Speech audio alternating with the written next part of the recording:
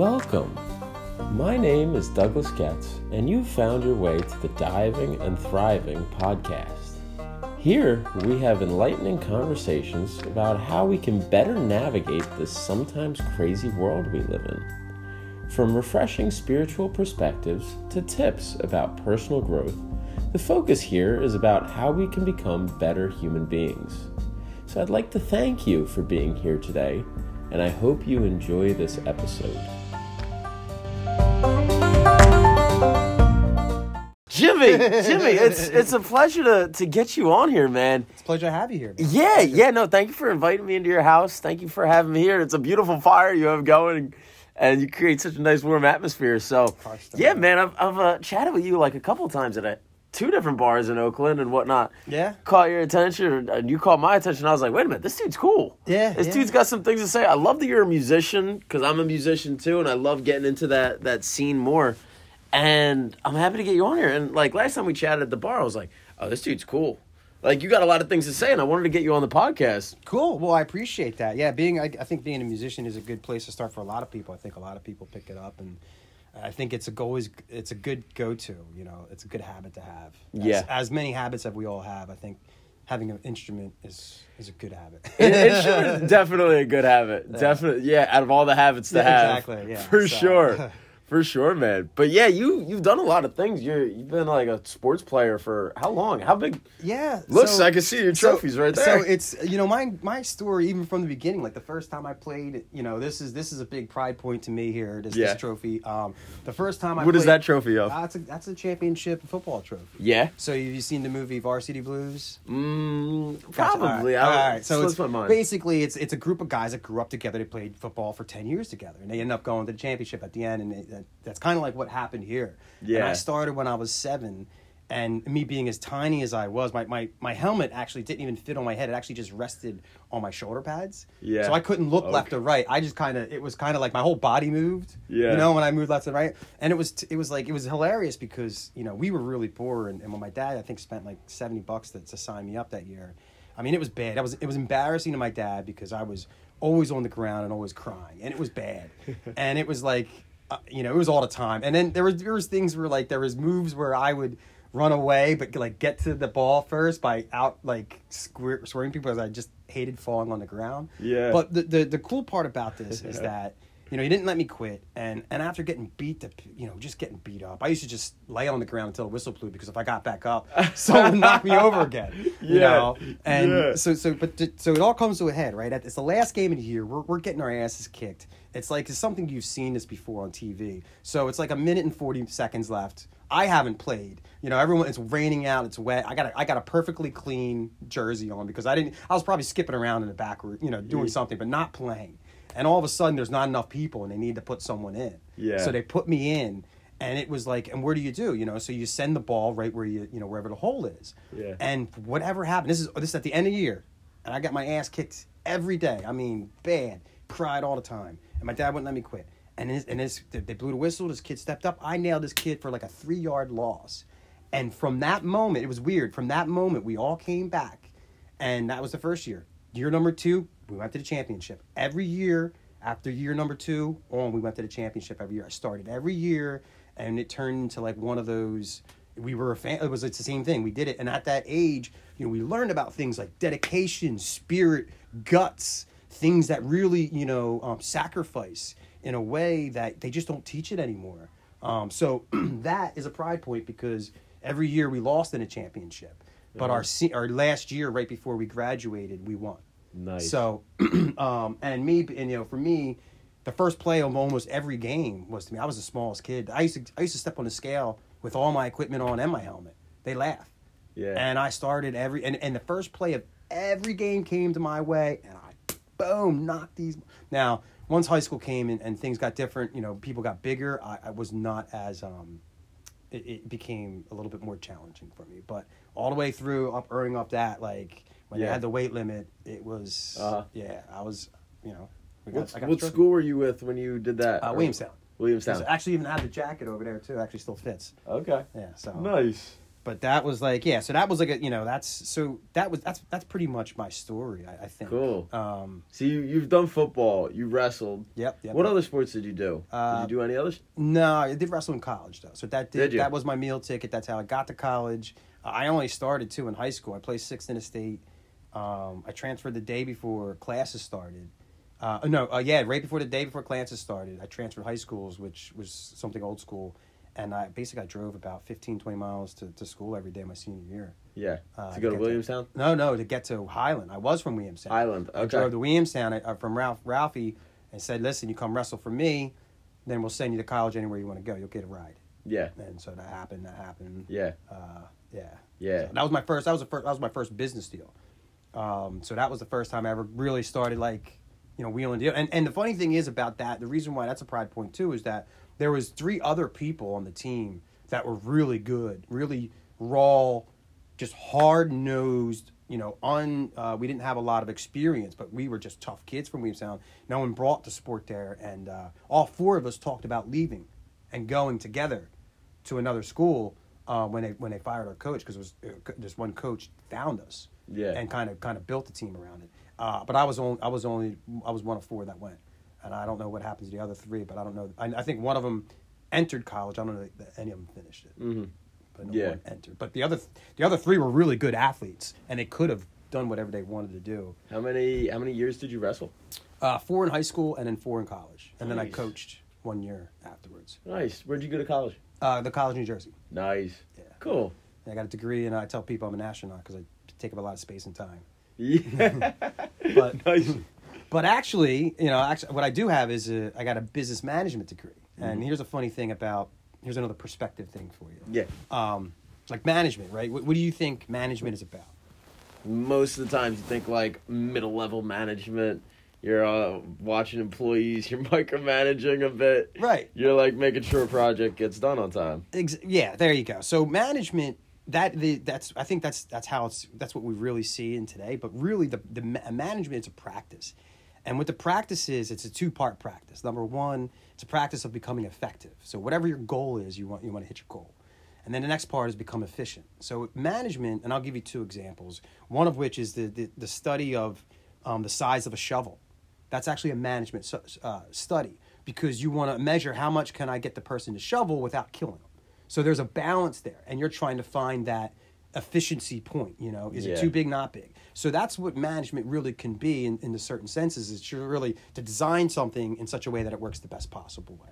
Another way of looking at it is resources, which is what you're talking about, which is telling people what to do, which is what most people think. But the way I would really explain that, assessing resources, like saying, okay, let's say I'm a home builder, and it takes me 40 guys to build a house in 2 months, and it costs X amount of money. Well, how can I get that number down to 30 guys and getting it done in a month, and making that process better? Yeah. So that's another way of doing it, telling people and allocating your people. It's really allocating resources. Mm-hmm. But I apply those type of techniques to pretty much, doesn't matter what the thing is in front of me.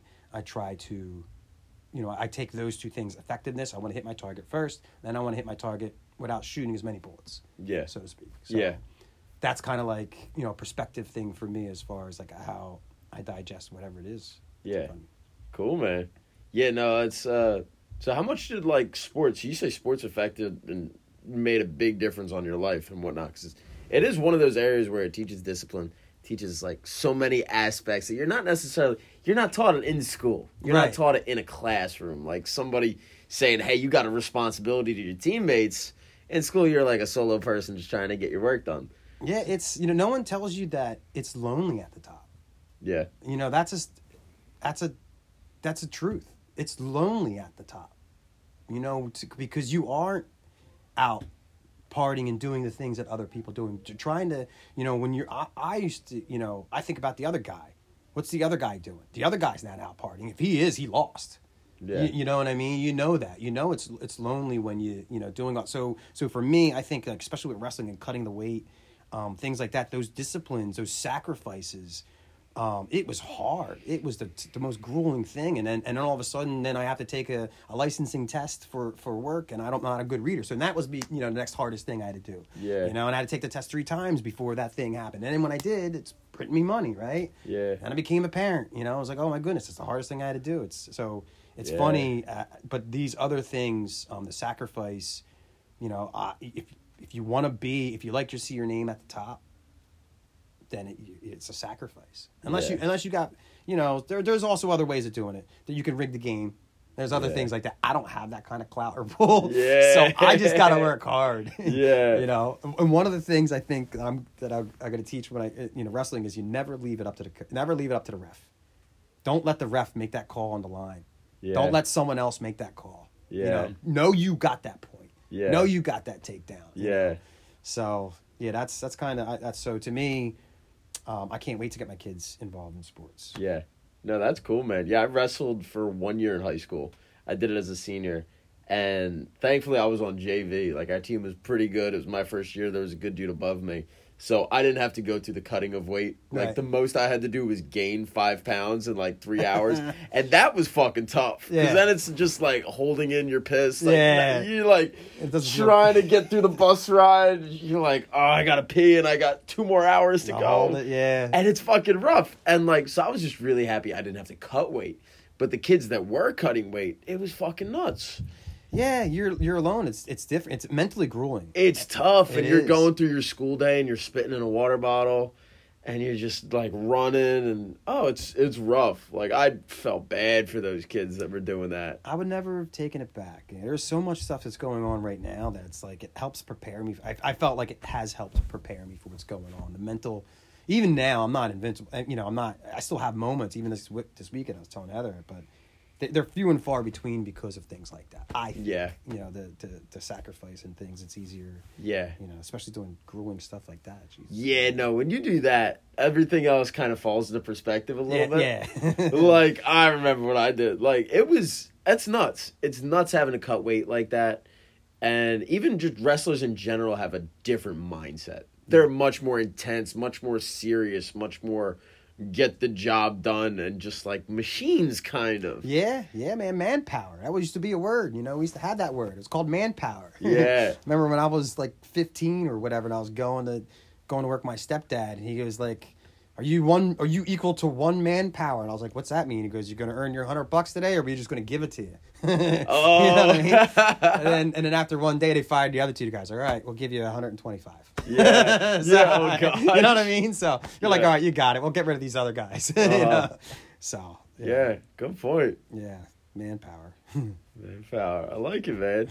So when did you get into music? How long have you been into that? So my dad I'm lucky. I didn't actually pick up playing music until I was about 17. So luckily, my dad played. How old are you now? I'm 40. Okay. Yeah. So my dad was 16 when I was born. My mom was 15, and they were never together because they were just too young. My dad pretty much played rock and roll all the time. But for me, I'm so happy about the path because I grew up around real rock and roll. What I mean by that, I mean by the dysfunction. Most people don't, they see it on TV, but to live it. And what I mean by living it is not being a rock star on stage, but when you're in music and you're not a rock star, it's not the word is slumming it. It's just, it's a different lifestyle. And that's what I really grew up. I appreciate it, but I tell you, my wife wouldn't be able to handle it. A lot of people wouldn't be able to handle it. It's not the cleanest environment. But it's alive. It's alive. It's very much alive. There's a lot of dysfunction. The things that you do, it's very exciting. There was no rules back then and things like that. But I'm happy that I went the route and I lived in it and I've seen it. I'm telling you, I have this theory about, because I was always around people smoking and doing speed and coke and all that stuff as a baby, that I think that you'll notice when you kind of, when you're getting good with people, sometimes your brains sync up.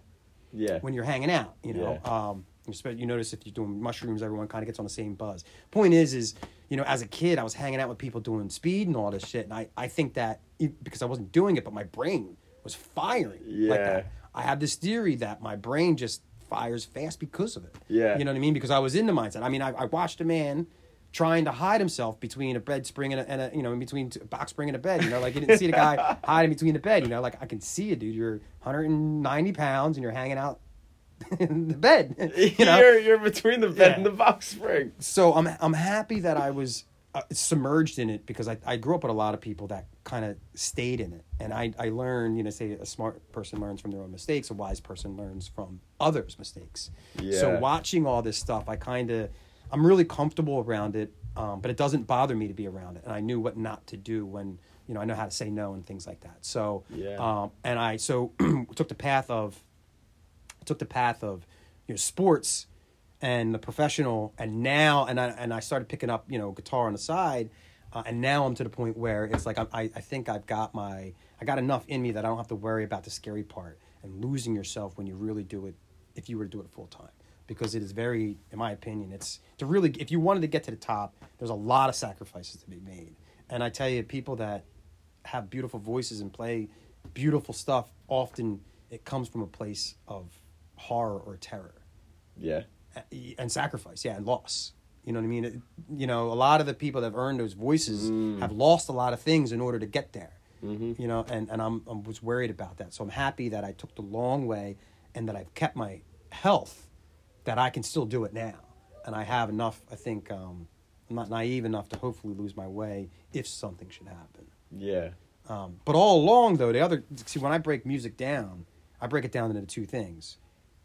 Knowing what to play and how to play it. There's two separate things. What to play is like the note, the scale, the you're going to hit the 15th or the whatever. Mm-hmm. The how to is harder to learn. But because I was around it, my natural ability is right there, because I grew up around people playing, so I know how to hold it, how to strum, how to art, how to really just get at it is the hardest part. People's hand strength and, it's really one of the most difficult parts. How you hold it, and that part is easier. The knowing what to part, now I kind of back myself into it. Yeah. So I think another way of explaining it would be, if you're a pitching coach, they say when you got a young pitcher, you want them to be wild and as powerful as you can at first. If you start to tell them not to throw it hard, it's harder for them to gain the power. Mm-hmm. It's easier to control power eventually, but to gain power is not something that is easily done. So one of the hard, when someone's doing wild, okay, and then you can control that. But if you tell them to stop throwing so hard to get it right down, that's not necessarily the best thing to do in that case. It's kind of where it is. I have a very wildness about it, and then articulation to control I learned over time. Yeah. And that's what and it's really what it is. I just watched my dad. My dad is like, he was in Zoso, which is a Zeppelin tribute band. He's Carlos in a Carlos Santana tribute band. He does Jimi Hendrix like nobody else. Mm-hmm. He doesn't look like him, but he plays it like him. Floyd, Zeppelin, all those things. They're like tit-tat. And it's interesting because being in the music scene, I go out all the time and you see people and they're like, yo, this guy's really great. He's going to play some Hendrix stuff. And I'm like, you set me up to be disappointed because, and I feel bad because I'm such a snob when it comes to that. Yeah, I'm not a jerk, like I don't say, but I'm just like, I'm always, so yeah, it's my dad probably didn't do anything because he was saddled with a kid. Yeah. But he's that good. Like I said, he's been in a Zeppelin tribute band, and he's Carlos Santana in I think he's feel like he's another one too. He's, he plays in the Santana gig. They play at arenas, not arenas. They play in like halls. Nice. When did you get into music? How old were you? So I was 17. That's actually when I left my dad, and I was kind of really on my own. If I didn't play it like him, so he never taught me. Yeah. It never taught. It's one of those things where sometimes it's easier to learn than it is to teach someone. If you're just sitting there watching someone, sometimes works better than someone trying to teach. Like, he couldn't teach me. I couldn't be taught from him, probably because of our relationship or whatever. But yeah, I wasn't able to experiment until I was out. Yeah. And I had the room. And actually, so, I think that's where I get my writing ability. He's a very proficient guitar player, but he does not write nearly like I do. Yeah. And I think I have, so that's where I think my gift is, as opposed to him, where he's more, classically trained and Yeah. a lot more, what's the word, just clean. Yeah.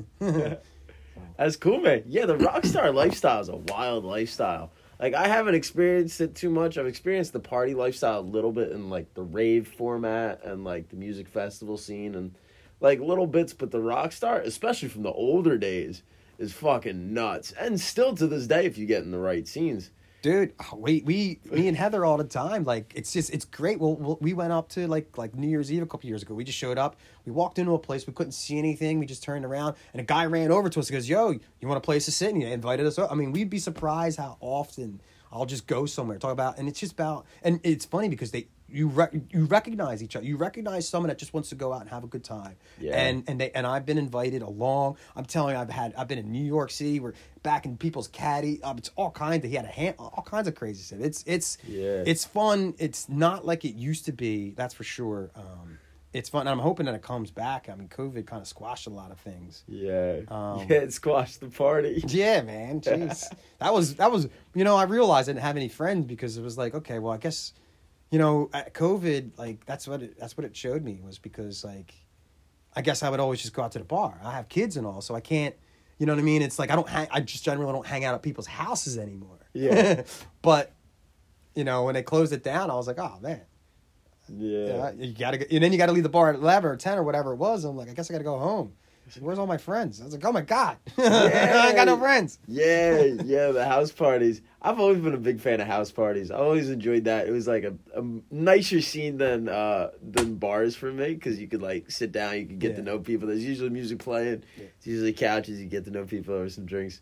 That was always cool, but the rock star lifestyle is wild. Hearing you grew up around people doing speed and coke is fucking nuts. It as was. you're a kid. I mean, there was no rules as long as as long as we didn't fuck anything up and break anything. I tell you, I don't remember the names of my teachers, and I just remember being in school, but like, I can't wait to go home because there was just no rules. As long as it really was. It was different back then. It really was. Yeah, it was crazy, man. I mean, and again, I hung out with a lot of people that did the goofy stuff. I didn't do it, but I always definitely hung out with the people. Yeah. But I was a total straight edge up until college. I was like, when I tell you I was an athlete, like, yeah. I grew up, I could hang out with people doing, coke 4 o'clock in the morning, no problem. Just being straight. Yeah. I was really, it's just an uppity kid back then. I didn't even drink coffee back then. Yeah. I'm telling you, that was an experience too. The first time I had coffee at work, Yeah. like I was a total straight. I was like 24. Yeah. They were like, don't do that anymore. Oh, Not man. here. Yeah, stop drinking the coffee. Yeah, dude. Too nuts. If I drink coffee after 3 o'clock, like when I go into the studio for like vocal lessons or for playing on vocal tracks, it's a great pick-me-up. Yeah. It gives you that oomph. Going to the gym, dude, having coffee right before going into the gym, I burn out afterwards. It's definitely a steep fall, but coffee to me, because I didn't, because I was late having stimulants put into my body, it works. I think that's another thing. I think because I was a very natural person until later in life. So now things that are stimulants to my body get twice as much of effect than people that were doing stuff since they're like 13, 14. Yeah. So like so coffee makes me goofy. Yeah. You know what I mean? Yeah. Yeah. And I think there's like a lot of value in seeing other people do certain things, like whether it's drinking or whether it's certain drugs. You can kind of pick it up not doing it and say, I'm not looking. I see how they look as they're drunk. I see how they look when they're on coke or on speed or on this or that. And you're like, that doesn't look attractive. I had an experience like that. I feel like that's something that you experienced. You're like, I had experience. I was just maybe within the last year. I was hanging out with someone, and we were hanging out one night, and the guy tells me a story, and we were getting really, we were getting close, and he really opened up to me, and then we went out about 2 weeks later, and he told the same story to someone else, but then it had a very different ending, and the ending was so shocking that was the last time that I wanted to do that anymore. Yeah. Only because I was like, I thought we had a moment, and he told me, but then I was like, what? Do I sound like this? I don't know. I was like, yeah. What was he telling the same story? Yeah, but the ending was different. The ending it was about why he did this, and then when he told the other person, he told that he killed someone. Oh, and that's what I said. I was like, that just That fucked up my story. You told me. You know what I mean? I'm like, yeah, that's why I got this. I'm like, that's not what you just told me 2 weeks ago. And I was like, okay, I don't want to do this no more. I was like, this, I'm ready to get off. Let me off the ride. Yeah. I'll walk from here. That's funny, man. But you know what, though? I appreciate that. I got to be honest. Those experiences, they really do stick with me. Like, I talk about perspective, too, going back to the idea of perspective. I view me and everything else outside of me, right? So, you know, if I was to make up a figure, let's call him God, I wouldn't necessarily think that it comes through and talks in one form. So in my opinion, or what I like to pretend or whatever, is different things happen. And I feel like that's okay. That was the message. Even though it could be from you and it could be from someone else, but it's the same thing telling me, even though you're just the medium that I got the, whatever it was, the gist of that thing. And so I appreciate moments like that, because I could have gone down a path. You know, I was actually looking for something, whatever that was, and I could have gone down a path, but for whatever reason, that was enough for me, and that was my lesson. And that I felt like something was speaking to me with that. Yeah. And I was like, okay, I hear you loud and clear. Have you found a lot of messages like that come through? All the time. All the time. You know, I think one of the things I started asking myself, it's funny, I'm not a religious person. I'm really not. And to think that I'm as spiritual as I am is a very weird thing coming from where I came from. Yeah. But I really do. I feel like, and it was funny, I was thinking about, you know, having a conversation in my head with some guy. I was like, you know, he never stopped, you know, like, you might I don't know. Heather will understand this. I felt when I was a child that I was always being watched. Heather kind of had the same thing where, you know, she always felt like someone was watching her. And I think as kids, I think you get that. You're always like wondering what's out there, you know. And then you kind of grow up, and I think we stop that. Yeah. But I didn't. Yeah. I really didn't. I didn't really stop that. And I start looking at things and I start seeing patterns, and I even test it sometimes with some goofy shit. You know, I'll throw myself out there and I'll be like, oh, you didn't take, oh, wow, okay, well. Yeah. So, but I really do. I think it happens all the time. I think it happens to everyone. I think it's just a matter of catching it. I think that it's in front of us, and whether or not we have the ability to recognize it.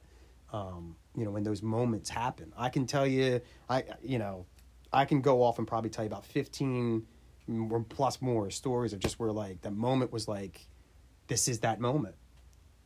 And you know, and do any of those special stories stand out? Yeah. So like the day I met the drummer. The day I met the drummer, might have been the night that we met, or it was right around the time that we met, because we were at the Manor, and I was hanging out with Bill, and all of a sudden I look over to this guy, and he was just sitting there. He was just a kid, and I did one of these. Now you guys can't see me here, but I did one of these. I looked him up and down. Like, I wasn't checking him out, but it wasn't a sexual thing. It was an assessment. Yeah.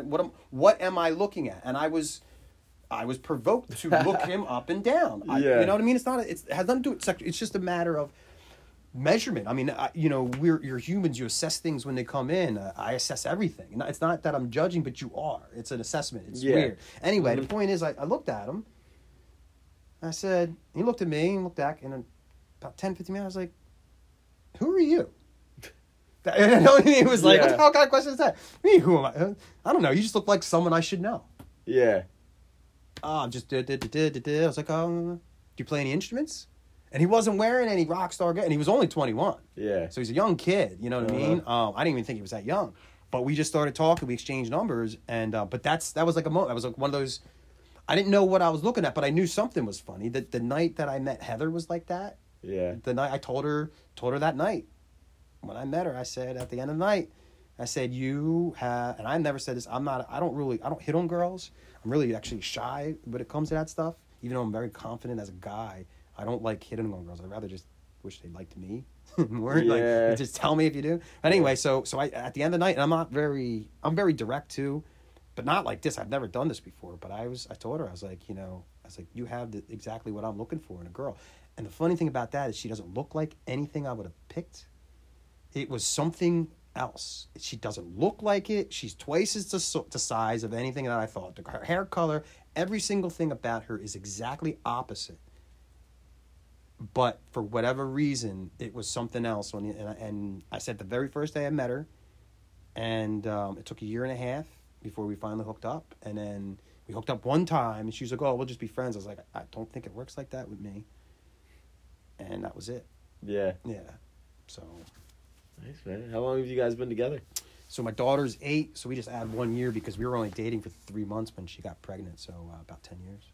About to be 10 years in April, I guess. All right. Decade, yeah. Nice, man. Yeah. Decade strong. Yeah, and it's been good. I mean, we almost had a breaking point. You know, we had 3 kids real fast, and we were losing. It was terrible. It had a lot of stress on our relationship. You don't have time for each other. You don't have time for yourself. You're outnumbered. It really almost broke us. I'm surprised that we made it. I understand why people, we're not technically married through the state, which is probably why we're still together. Yeah, yeah. I told her, and we both agreed, or I guess she agreed, I don't know, that neither one of us should ever be stuck. I'm a big, I don't like how people hold the institution over each other and stuff. And, yeah. So anyway, so we're happy because it is weird getting the state involved in things. Yeah, I don't know why. And then if you want to separate, the state's got to get involved in things. Yeah. It's like, wait a minute, this is between me and her. That's who are you to now get in this? They're like, nope, we're involved. Yeah, it's like it's a contract between you and her and the state. It is. Oh, damn. It's crazy. So again, I'm not a religious person, but spiritually, I'm right there. I do not. I'm such a spiritual person that I have a chip on my shoulder when it comes to law because I feel like man's law is here and God's law is so far up here. And if you just act like this, we wouldn't have to worry about this bullshit. Yeah. If you decided to speed, it wouldn't be a problem if you could afford the consequences. But people don't. They're not responsible. That's why we have insurance, and that's why we're forced into other things because we're not responsible for what we do. Yeah. If you could pay your bills, and then we wouldn't need things like that, but they have to throw it on us like that. Yeah. Cool, man. We got 7 o'clock. I don't know when you're looking to leave. We got a nice open mic night planned tonight. Yeah, so I'm all about the off the cuff, right? Like this was kind of weird, like not weird, just random. But I'm a very random off the seat of my, by the seat of my pants. You know where that comes from, by the way? Where? By the seat of my pants. No. So back in I guess when the first fighter pilots before they had radar, they said they would fly by instinct, or better known as by the seat of your pants. Yeah. So it was just instincts. Yeah. So you're flying by the seat of your pants. You're not really, your navigational tools. You don't have the radar and stuff like that. So I think that's where that comes from. I just wrote a song, actually. Did you? I put that on. I fly by the seat on the tip of a bullet. Yeah. Excited about that new song. That, man. Nah, that's cool. What are you performing tonight? So I'm going to I got 3 songs that I have backing tracks for. Backing tracks? Yeah. What are backing tracks? Backing tracks are, so I hired a drummer, a really, really, really, really good drummer to do some studio stuff. So I went in, did tracked the drums, and then I went back in and did all the stuff on top of it. So I have a completed version of the song. And then what I did was I stripped the vocals out and I stripped the lead guitar out. Now I have a backing track. Okay, cool. So it's a live performance. It'll sound like it's a full band. You'll have bass. You'll have all my backing guitars, not my guitar, but a backing guitar. So, nice. You'll have it should be a decent, portrayal of what the real song would sound like.